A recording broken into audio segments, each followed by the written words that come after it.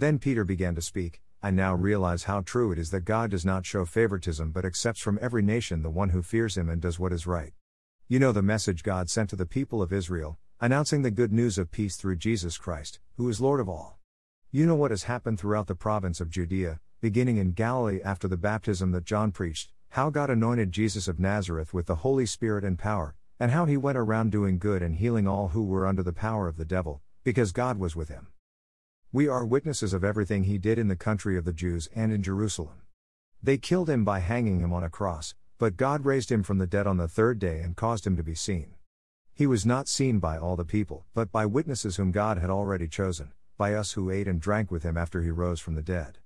He commanded us to preach to the people and to testify that he is the one whom God appointed as judge of the living and the dead.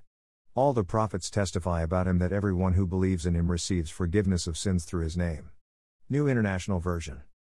Peter's vision.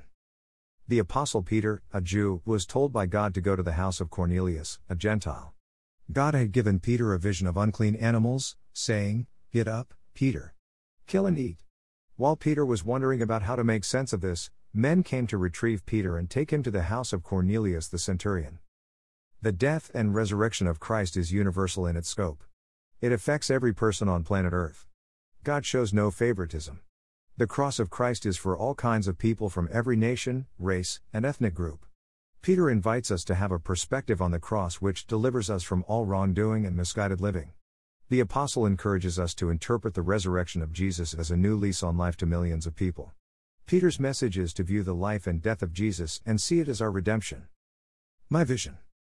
For the first 17 years of my life, I grew up in a nice family, a nice church, and attending a nice school. I heard the facts of Jesus and the story of Jesus. I heard and understood that Jesus lived on this earth, lived a holy life, was a loving and good teacher, that evil persons had him arrested, tortured, and killed on a cross, that after 3 days he rose from death, and that he now lives with the Father in heaven. I simply took all these Christian facts for granted. And yet, I never looked at those facts from my own perspective. I did not see that as a teenager I was metaphorically speeding down a gravel road about to hit a T intersection and face spiritual death. I did not interpret those events of Jesus from the angle that it was all done for me.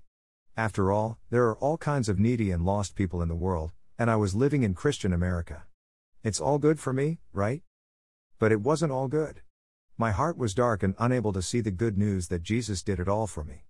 Then, not too unlike what God did for Peter in seeing the world a new way, I saw that Jesus died for me. It totally changed my life. Greater than, for we know that since Christ was raised from the dead, he cannot die again. Death no longer has mastery over him.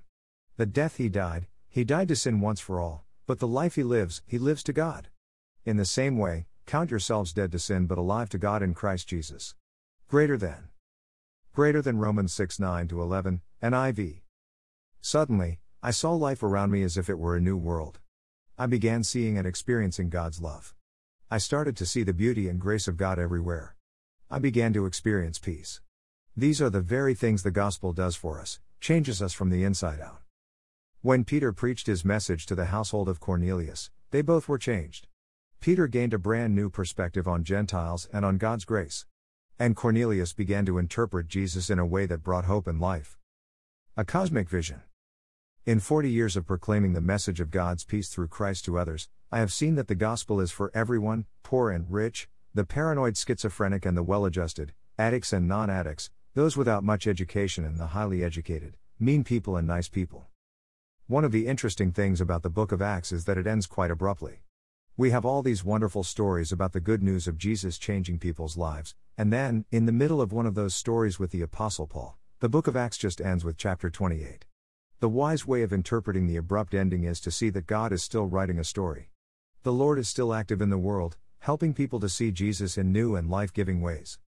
Today the right and proper way to interpret the story of Christ is that he is alive. Because he lives, we live if we direct our faith squarely toward Jesus.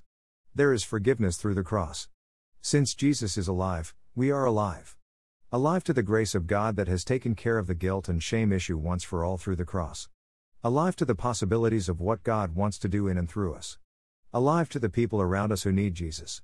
Alive to one another. Alive in Jesus.